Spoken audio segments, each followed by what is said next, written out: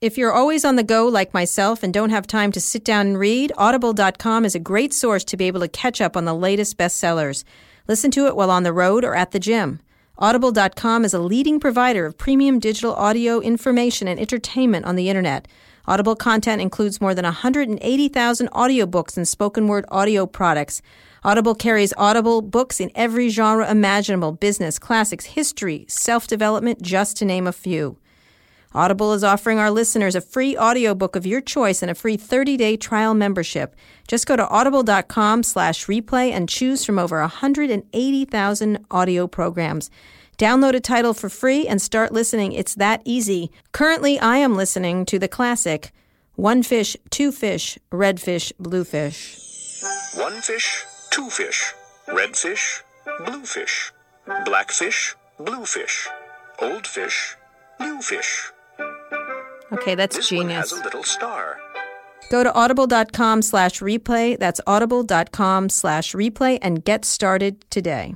When you've had that oh shit moment, when somebody has done something bad to your systems, he's the guy who's going to be on the other end of that 911 call. And so let's rock and roll. Let's bring up Kevin Mandia. Hey, thanks for having me. How are you? Thank you. Great to meet you. Oops, sorry. So I'm the number one guy in the number two business? Is that what that is about? Yeah, I don't know. You tell me. You've been COO and president of Right. the combined Right. combined company since you sold it last year. Right. And I just did a quick look at your 10K before you came You on. did? Yeah, and let's just say the business got a lot bigger after it bought Mandia. Oh, good. So All right. I The think that's going in the right direction. So Mandia is still a big brand within FireEye, and you specialize in incident response. And so I thought we'd just start there. Sure. With what that means and what Right. happens in that moment when somebody calls you and say, help. Well, there's a couple of reasons why. I don't know if we specialize in incident response, but we like owning the moment when a company's been breached because it's actually a lot of fun. When you're a technician, you can be like the Windows guy, and I'm the Windows sysadmin guy, or you can be the Unix sysadmin guy, or you can be the router person, or the person that just monitors the IDS. When you respond to breaches, you actually have to know all that stuff. And what's nice about it is it's a constant reminder why we even have security in the first place. We don't have security because there's compliance. We have security because there's bad guys trying to break in and steal stuff. So being on the front lines is a great thing. It's very strategic that we do it because by owning that moment, that, as you refer to it, the oh shit moment and getting that call, it makes you very good at helping organizations, A, get unvarnished truth. How good is their security really? Because there's a lot of upwards marketing. But then you also know, we don't just answer the question, what happened? We actually answer what to do about it. And we get to live through that transformation of pre-breach to post-breach and all the things you got to do to go from point A to point B. So it is IR, incident response. It sounds very tactical, but it makes you exceptional at network defense. Mm-hmm. Also keeps you close to the bad guys. You know what they're doing. So you roll up, somebody calls you, Yep. you roll up. What happens for you were on site at Sony for quite a while. What happens It's in a typical case? So I can't believe there's a CSI Cyber, by the way. I have no idea how, it is not that exciting. Meaning, we don't have shades on and black suits. We show up with laptops at weird hours. We're exhausted because we're probably just coming off the last job. Or we're actually not quite done with the last response, but we're flying in to handle the next one. But the first day or so, in most incidents, you cannot make it look pretty. No matter what you do, it's just you're collecting more data than you can process. You're trying to figure out what happened. But the nice thing about doing this for 20 years is nowadays when we show up on day one, Sony being an exception to this rule, a lot of times you already know who did it and what they normally do. Because we've cataloged the fingerprints of a bunch of bad guys, what they normally look like, what they normally do, and we just feel comfortable. But it's not cool. It's a bunch of nerds showing up. We put our desktops, our laptops on the desk, and it's just really quiet. And everybody thinks it's exciting. We're like, click, click, click, click, click, click, click. You know, and I found something. Click, click, click. That's it. I could do my nerd voice, but and then okay. True story. There's and the cases that are complex, like the first 2 to 3 days, there's a little bit of fog of war. There's a victim company that wants to do something now. Damn it, get these guys off my network. And we're constantly saying, slow down, take your cool, because we've got to get our arms around the incident first, And your best chance to remediate is the first time you throw the uppercut. You got to go with the knockout punch. So we're constantly slowing down the company from a knee-jerk reaction. And then after about 2 to 3 days, all of a sudden, everything starts coming together. Oh, they got in this way and on this date. They access these 9 machines with these 10 accounts. We're ready now. Let's remediate because we're in the strike zone. So with the Sony case, yeah. The moment that the skull appeared on computer screens throughout Culver City, right? What did you find in those initial days? So I wasn't there when first off, that's called a trigger event. When something appears on your machine saying it's deleting everything on your machine, that triggers a response of some kind anyway. But we weren't there for that. In general, that was the trigger mechanism that did get our organization involved to respond to the breach. Who called you in, by the way? One of our folks had a relationship with somebody that worked there. So there was a direct phone call saying, we think we got a problem, and then we showed up. Yeah. So we were within 12 to 24 hours we had folks there. So there has been, there have been a number of months since the incident. Mm-hmm. Now we have a little bit of distance from this catastrophe. Right. What went down? Well, litigation moves slower than the news agencies do. At the end of the day, it's an unfortunate thing, and one of the reasons when I started Mandiant 10 or 11 years ago, it's a lonely planet when you get hacked, and you know it. Because when you know it, there's probably another third party that knows it. And right now we have this pendulum of public opinion that even though you're a victim of a crime, if you're hacked and you know it, the pendulum of public opinion can swing to you were irresponsible as an organization, or it can swing sometimes to you did all the right things and you're a victim. I can't predict that pendulum anymore, but I do know that with every breach comes some kind of potential litigation or actual litigation. Whether that goes to court or not is a different thing, but that tends to slow down a lot of the communication about a lot of these breaches, because everything you say can and will be used against you in court, quite In frankly. this case, right, there are 5 lawsuits that have been filed, as far as I know, Yeah. and that accuse Sony of being negligent. So what can you say? We've already acknowledged that there's plenty of litigation out there. What happened? So, well, first off, here's what happened.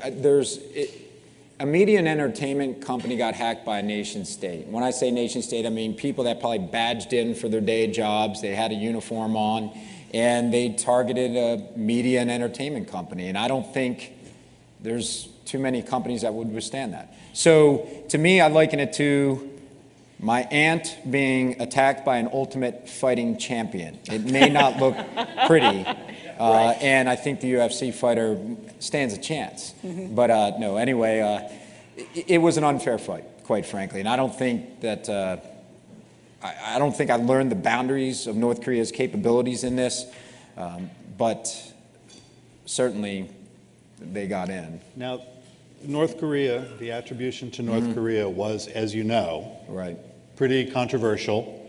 A lot of people, in fact, at one of the RSA parties I went to last night, I said I was going to be talking to you, and he said, tell Kevin he's full of it. Great. Give me the name and number later. Actually, he said he knows okay if, quite frankly, I'm not going to run around trying to convince the whole world it's North Korea. But I can tell you how attribution works. Sure.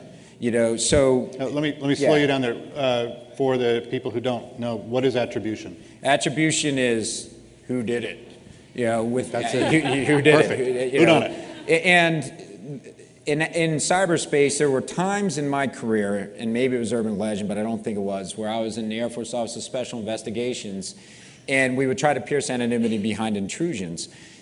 Wow, big words, attribution, pierce anonymity. But the way you would do it is ultimately you would want to get a picture of a person on the keyboard while you were at the victim site seeing the intrusion, and you could connect every dot in between. So that's a lot of work to do. If you're law enforcement, if you're at company A and they've been compromised, the first leads you get go back only one hop or one IP address. And so you would have to subpoena that one company or that IP address, and you get, whoever hacked company here actually came from this IP address. And half the time you go to another country, you work with Interpol, you work with the legal attaches, and now you get another IP address and another one, and finally you get to, the connection came from here. In this world we live in today, attribution is quite frankly best done by governments. It just is. They have the reach. My company, we're sitting at the victim site, and we see one hop back, sometimes two hops back, and if there's really poor operational security by the attacker, every once in a while they'll just come straight in and straight back. They'll screw up. They'll mess up. But if I'm in China and I'm stealing your IP, I don't come from China straight into your company, and then when I find your IP, take it straight back to my home in China. Too obvious. Otherwise, we'd all just block every IP address in China, and none of us would lose our IP. Or we'd block IP addresses in Russia, and we could prevent a lot of the card breaches. That doesn't work.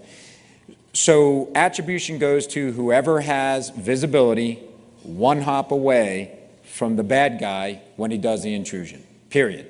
We can all masquerade using malware. Hey, if I'm going to go on offense, I can use malware used by a different group. I can try to do counter-forensics. Make it look like it was someone else. You bet. I'll masquerade as someone else.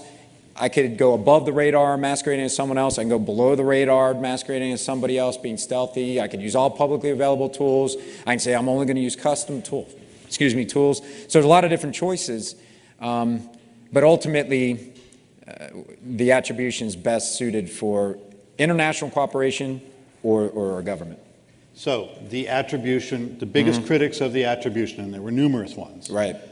They all said that the most logical explanation in this case was an insider. What do you think? Definitely not an insider. Definitely not Nope. an insider. Why? Lots of reasons. One is the amount of infrastructure used to create the compromise. Two, if you broke in, we get in probably 99% of the breaches we respond to. The victim company, there's always someone there that goes, wait, it's got to be an insider. They knew the structure of our database and they found the social security numbers. The actual answer is the bad guys got the credentials to your database.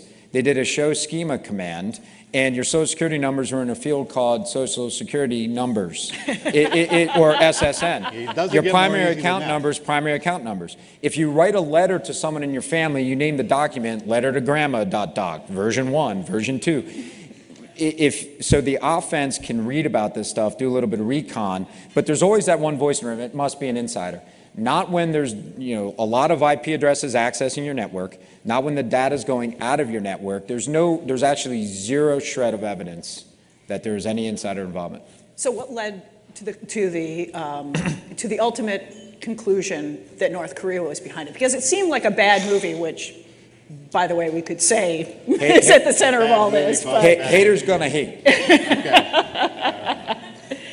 All right. So what led to the North Korean I think a lot of attribution? things led to it. Some of the things that were in our purview as the investigating group, and some of the things that the government knows that we don't. So the evidence that we have found would support what our government has said. And I think that it was very intentional that the president himself has attributed it to North Korea. So 20 years of responding to incidents, never once did I walk out of responding to an incident and heard a president of our nation on TV going, and that was done by the Russians. It's never happened. And that card compromise was these guys in St. Petersburg. So someone in our government thought it was important enough to do public attribution, and somebody in our government thought it was important enough to have the president do it. So quite frankly, you can answer the question, is it North Korea or not, by saying, do you believe the president or not? Now, back on the point of public attribution, it was your firm prior to being owned by FireEye that brought out the APT1 report that named China a unit of the People's Liberation Army, People's Liberation Army. I forget the number that you 61398. 61398. Okay, for those and the address. Yeah. So for those who don't know, so Mandiant put out a report in 2013 that identified a unit of the People's Liberation Army of China as being responsible for numerous hacking attacks against Google, I think, Intel, numerous Western companies in the US, Britain, Canada, elsewhere. That was kind of a big step for you and also for the kind of naming and shaming. Yes. So what has happened since then? I get it. Now I know what you're asking. Yes. So did the Chinese go away and stop hacking because we publicly disclosed they did that? No, the answer is no. And, it was an interesting thing. So I'm a cybersecurity guy, and I don't know much about other things. I know a little bit about football and a lot about cybersecurity. And when we released that report, it was because we had a 7-year run of responding to PLA Unit 61398 hack over 141 different companies that hired us to respond. As we're encoding our threat intelligence, or the fingerprints of the attackers each time, we saw that there was this one bucket of threat intel where every time we respond, it's this guy, it's this guy. They made a few operational security mistakes, and overnight we went, that's PLA Unit 61398. This bucket A, we called it APT-1, because we're not fancy with names like Fluffy Snuggle Duck or Panda Bear. Advanced Persistent Threat. Advanced Persistent Threat Group 1. And we start at 0, by the way, because we're nerds. APT Group 0, and then APT Group 1. Now you're up to what, 30? We are right around 30 that we've, where we know the buckets, and and there's 30 groups. There's about 5 fin groups, and we have a whole bunch of unknowns. Yeah. So go ahead. I was going to get to why we did it. Yeah. Maybe that's a useful thing. Yeah, please do.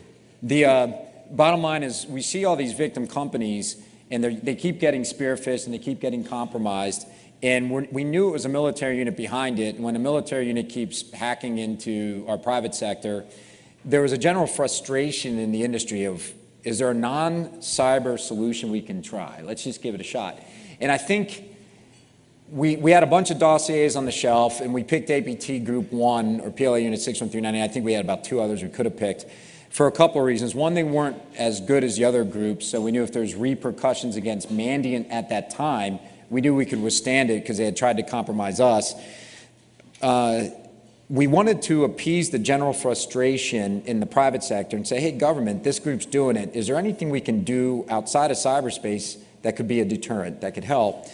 But the clincher was the State of the Union address in 2013, where the president came out and said, hey, we got to do something about gun control because of what happened in Connecticut at that time frame. The second thing is we need more jobs, and that's every State of the Union, we need more jobs.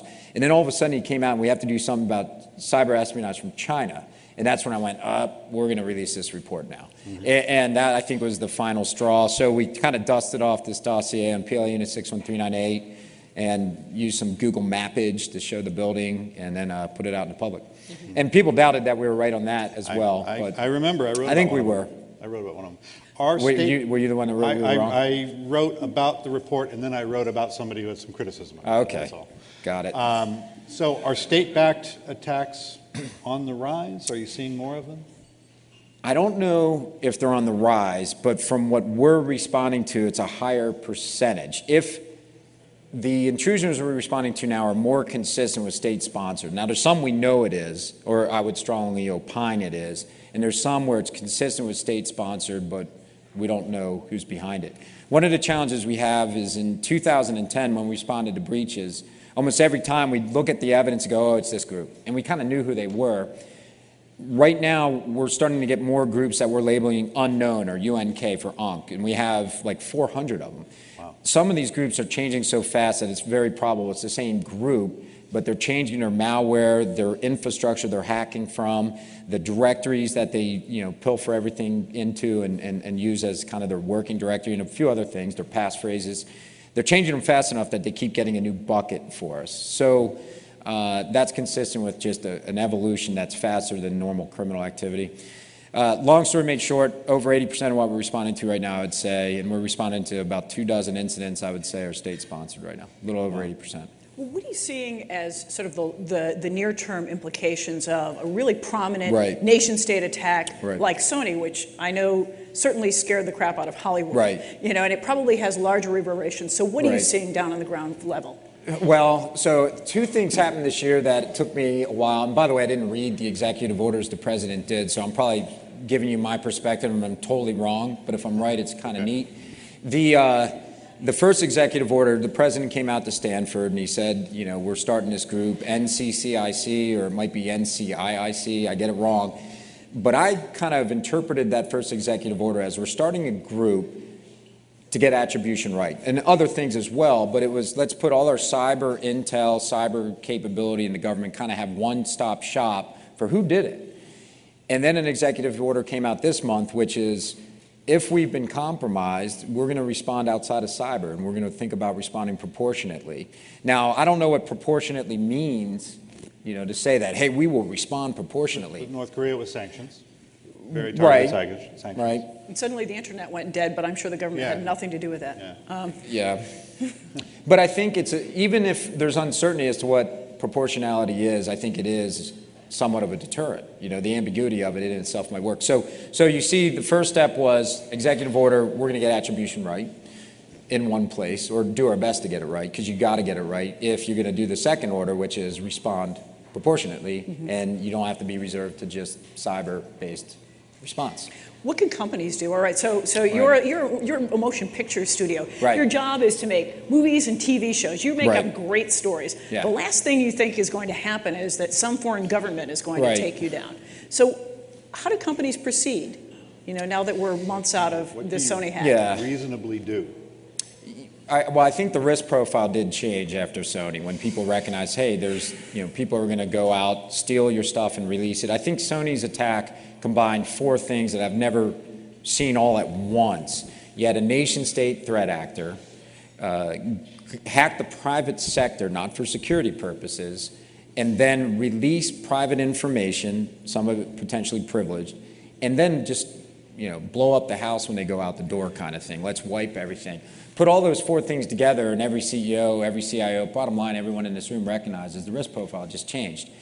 Prior to that occurring, if I was like the network, and I would have been wrong, and I'm always, I have been wrong before, if I were watching a network monitor and I saw wiper malware get uploaded into a US company, I would have thought to myself, it's still more likely than not it's not going to be executed. Wiper malware is something that will just overwrite everything on the drive. Delete what's all the data. I just didn't, and I was wrong, and I guess I didn't study North Korean hacking until Sony, and then I took a strong interest in it at that point. But prior to that, I would have probably been the analyst going, I don't think they're going to run that. Because not every attacker runs every single thing they bring in their tool bag. Because I felt that you're taking a risk there. I think that wiping stuff in the private sector is crossing a red line. I think we know it when we see it, even if we can't write the definition. So I think, it hasn't happened since then, and I bet if you had interviewed me on December 5th, I would have sat there saying, oh man, this is going to happen again, because it's too easy. There's too many companies that North Korea could hack into and do the same thing, but it hasn't happened. So obviously, there's some control there, and there's also some deterrent. And there was apparently a motivation of some kind. True. I think we've got time for some questions from the audience. Do we have any questions?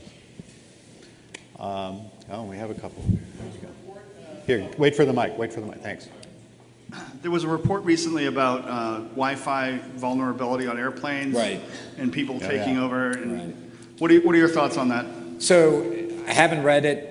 I saw the headlines, and I'll respond very generically. There's what's possible, then there's what's practical, right? And I have a gut feeling that if I read that whole thing and understood the attack, that is it possible? Yeah, maybe.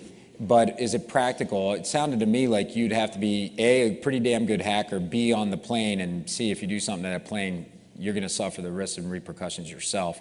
That might be a good deterrent.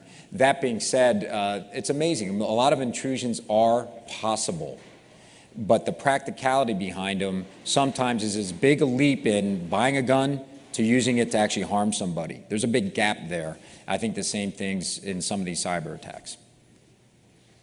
Another question over here, or do we had one more? I'm still going to fly. Yeah. And if you see a guy whip out his laptop and start sweating, he's in a weird jacket on a hot flight, that's an indicator. I saw that guy on Virgin America a couple of flights ago, but he's doing something wrong. But I don't profile. First of all, I have to tell you, I'm Gilman Louie's partner, so this question is targeted.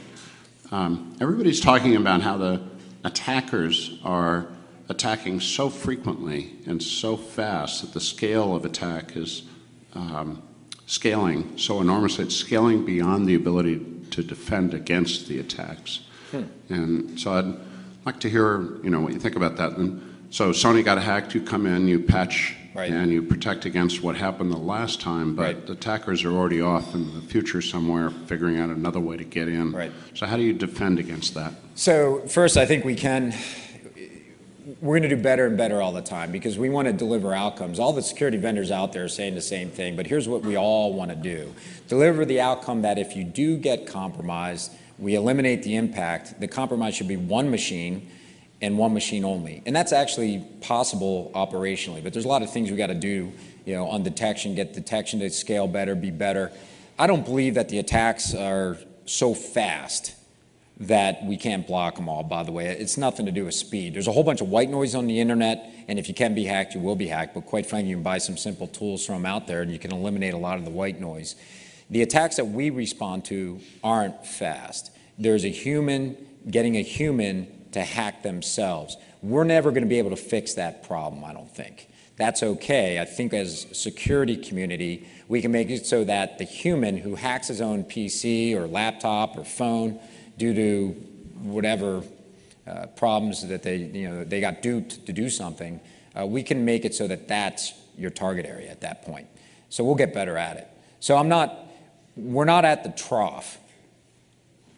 Yeah, I just got optimistic. We just barely passed the trough. We're coming up on the rise right now, because I can envision in real operational environments at least the following, that if you know the data you need to protect, you can build a secure enclave around it and make it so damn hard to compromise it that for many industries, the attackers will go elsewhere. Example would be the retail community. If I'm in it to make money, I want credit data. And if it's hard to get credit data from you, I will look for the lower hanging fruit. So the real issue would be the nation states that are targeting you for your IP, your M&A information, or you're litigious against China, so they want to figure out what your arguments are before you have them and breach your work product doctrine and read your emails. Those are tougher, but we can make it harder on them. So, and we're doing that. I didn't answer your question. I forgot what it was during all that, sorry. Yeah, we'll talk offline with wine. Yeah. Do we have more questions from other sections of the audience? Toward the back? And then up here. Kind of hard to see you. So. If you raise your hand and go ahead, please. Yoav Leidersdorf, board member at Hexadite.